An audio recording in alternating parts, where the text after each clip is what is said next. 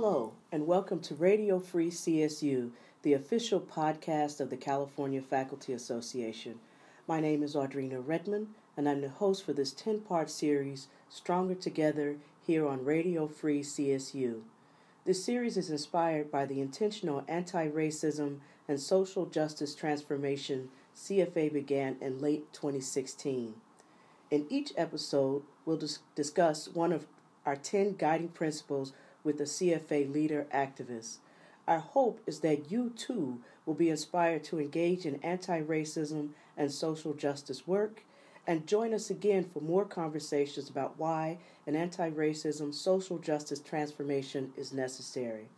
I'm joined by Charles Toombs, a professor and chair of Africana Studies at San Diego State University and the statewide vice president of the California Faculty Association. Professor Toombs and I will be discussing the fourth of 10 CFA anti-racism social justice principles. The principle reads, "We acknowledge that we can be part of the solution by being intentionally committed to addressing it, and the it is racism." Thank you, Charles, for joining us today. Thank you, Audrina. Now, so let's jump right in. What does that statement mean? We acknowledge that we can be part of the solution by being intentionally committed to addressing it. A couple of things stand out. First, that whatever we do has to be intentional, and for me that means being deliberate and consistent and being open to talk about racism, not to talk around it, but to talk about what racism is in our organization, in the state, and in the world. Exactly. So what exactly is CFA doing? I mean, to say that the organization is vested in anti-racism and social justice is one thing, but the doing it part is another. What is CFA doing? CFA has done quite a bit since we began focusing on this transformation. Leaders have gone through training, 3 days of 8-hour training. And what is AR? Anti-racism training, yes. And during this training, we were able to begin the process of actually looking at the issues of race in America and in our organization directly. In addition to that, we've changed our bylaws to make those bylaws more inclusive, so there would be opportunities for more underrepresented members to have leadership roles. And we have made anti-racism and social justice one of our core mission statements. Okay. Those sound like ways in which CFA is ensuring the commitment to addressing racism, changing the bylaws, training the leaders, making it a core principle of the organization. Is there anything else that CFA is doing? We're also developing workshops for members at statewide meetings, but also we want to make sure that we're able to bring this work to the campus and chapter levels. Yeah, where the members are. Where the members are and where a lot of work has to be done. Yes. So speaking of a lot of work needing to be done, what might be some of the obstacles that you can anticipate with that, with moving this work to the campus level? Some of the obstacles are that some of our members are not necessarily invested in the idea that anti-racism and social justice issues are a part of union work. Many of our members, or some of our members, are certainly concerned with the bread and butter issues. They're concerned with salary and academic freedom and some of these issues. Our goal is to let them know that union work has always been about social justice. Maybe not always about anti-racism, but union work and union rights are always about social justice. Whatever we ensure in bargaining applies to everyone equally. Speaking of bargaining, what happens when we engage in a bargaining, the next round of bargaining? We were able to sign a tentative agreement this time, but what happens down the road when we go back to the bargaining table, or there's that next big budget fight for the CSU. How is CFA thinking, planning to make sure that this focus of anti-racism and social justice remains at the center, that we are true to that new core principle of anti-racism and social justice transformation? Let me tackle the budget fight and budget issues first. Because 70% of our students are now students of color or underrepresented students, it in fact means that when we advocate for our students, we are always dealing with anti-racism and social justice issues. Our rally on April 4th was at the state capitol, was an example of that. We want increased funding because we want the students that we have now in the CSU to have the same benefits and opportunities as 30 years ago when the students were predominantly white. So that will be an ongoing fight. When it comes to bargaining, as we advocate for lecturer rights, that certainly is a social justice issue when the majority of faculty in the CSU are lecturer faculty. Moreover, whenever we have an opportunity to specifically focus on issues related to faculty of color, students of color, we will do that, as we did in our last contract when we were able to get an article addressing exceptional service to students. And our intention was to really begin to delve into the cultural taxation piece, even though we could not absolutely say that in the language. And cultural taxation is that faculty of color and women faculty do a lot more service work. They particularly pay a lot of attention to students outside of the classroom. Mm-hmm. Thank you for further defining cultural taxation. You use that term, and I want to make sure that our listeners know what that term is. Is there anything more you want to say about cultural taxation? Yes. One of the problematics of cultural taxation and why it is called a tax is that because faculty of color and women faculty who do this exceptional service often are not doing all of the publishing that they need to do. It takes up a lot of time and space. And because most of us are most principally committed to teaching and making sure that students have success at the university, our energies often go there first. And so we might neglect some of our research activities. And that's what this contract article 20.37 is meant to provide some relief. It provides assigned time so that you have opportunities to do your service work and then maybe not teach an additional class, that you can therefore do your research and publishing. So that is clearly an example of how CFA's engagement and focus on anti-racism and social justice shows up in the bargaining fight. That's shows right. up for faculty, for students, for the university. That's right. And when we commence our next bargaining, I'm not sure all of the ways in which it will.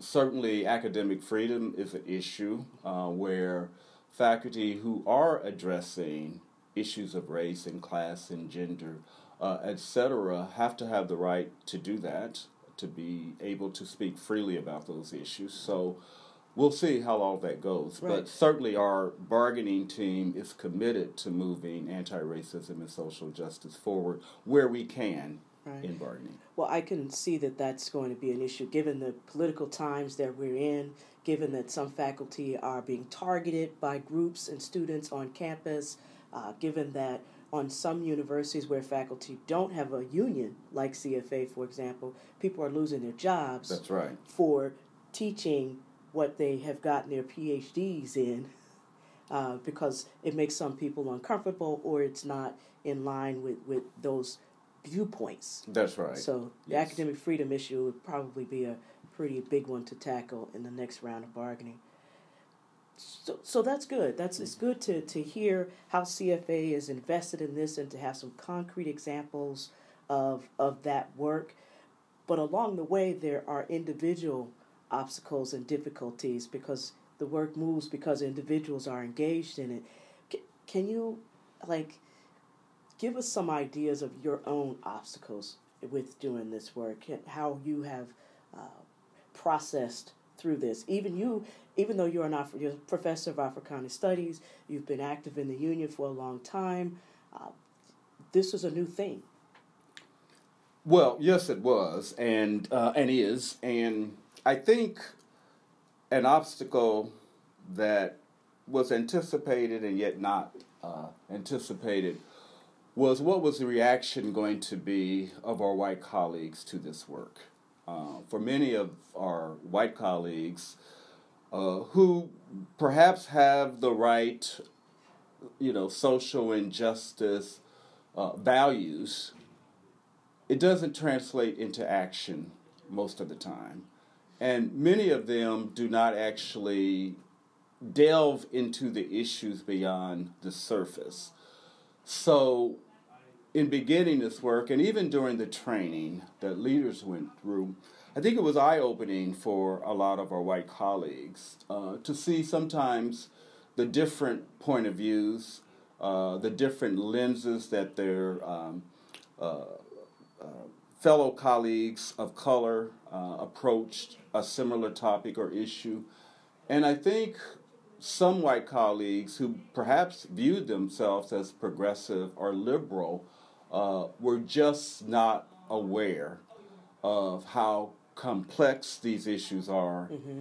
and how faculty of color and members of color felt and had to live through these issues on a daily basis.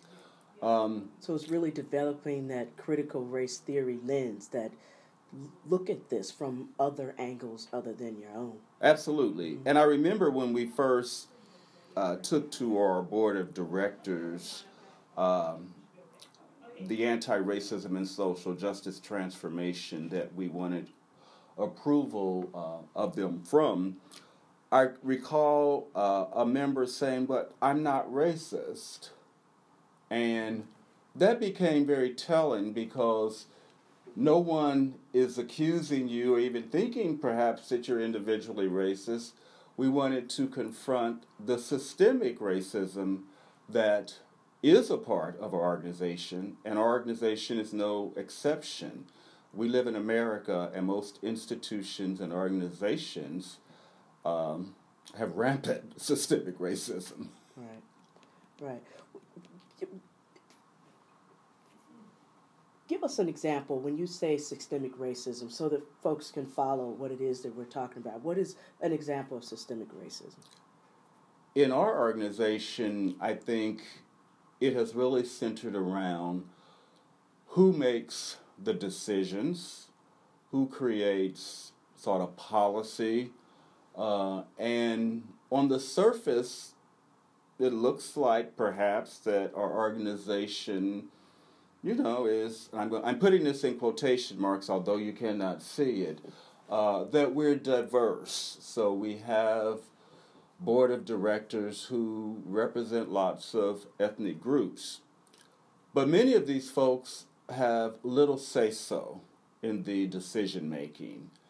And one of the ways that we are certainly beginning to change is that there were always small groups that made decisions and then brought them to the table.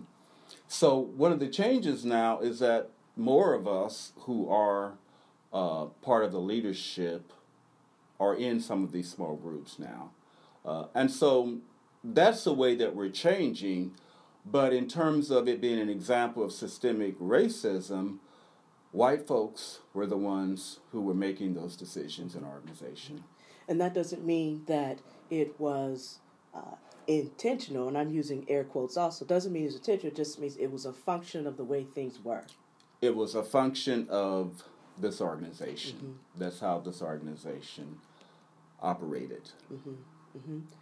So what is it going forward? Yes. Moving forward with this anti-racism and social justice for us, what can others, particularly faculty and other leader activists of CFA who identify as Caucasian or white, what can they do, help to do, to ensure that they're part of the solution and intentionally committing themselves to the work? Just on a personal level, in terms of my interactions with some of the leaders, white leaders, some of those leaders have got to step back and they have got to share the work and they have to share the power. And it's difficult for many of them. Giving up power, no one really wants to do it. And they have to recognize that members and leaders of color are going to continue to ask you politely, nicely, to give up some of your power and share it. And we will do that in all the meetings that we have at every opportunity. It is critical for the work now and the decision making to be shared by all leaders, and we're continually adding new leaders.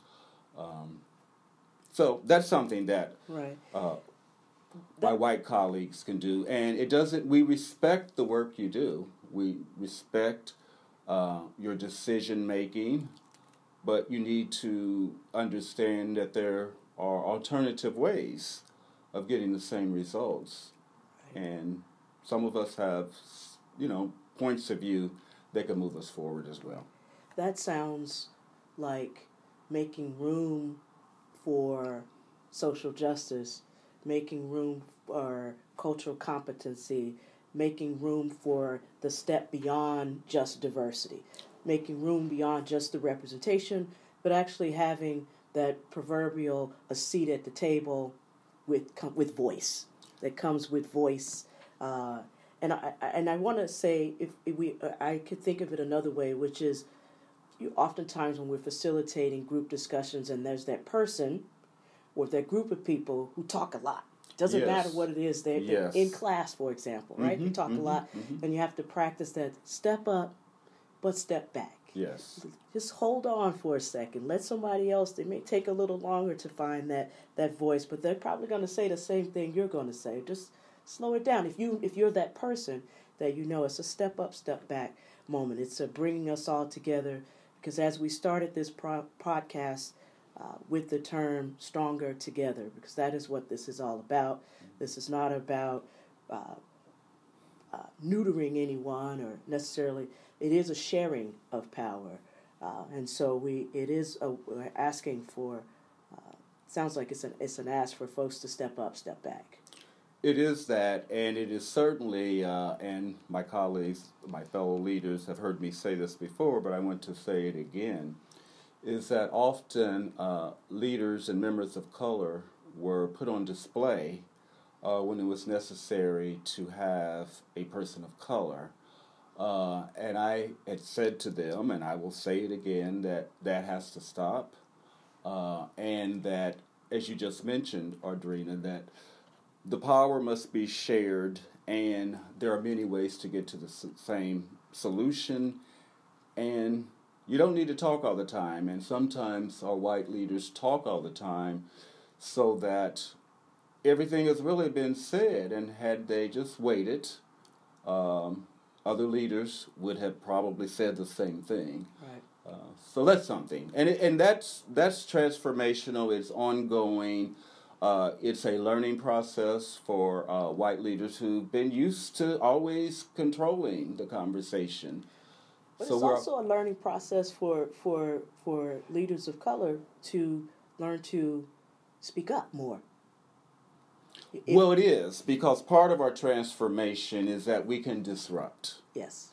And we can interrupt. And we never really thought I had that form before where we could do that. But our anti-racism and social justice transformation means, in fact, that everyone is perhaps expecting that. On sort of every agenda document that we have a statement at the bottom that actually talks about the fact that we can interrupt, particularly when it seems to be sort of a retreat to the old patterns. Right.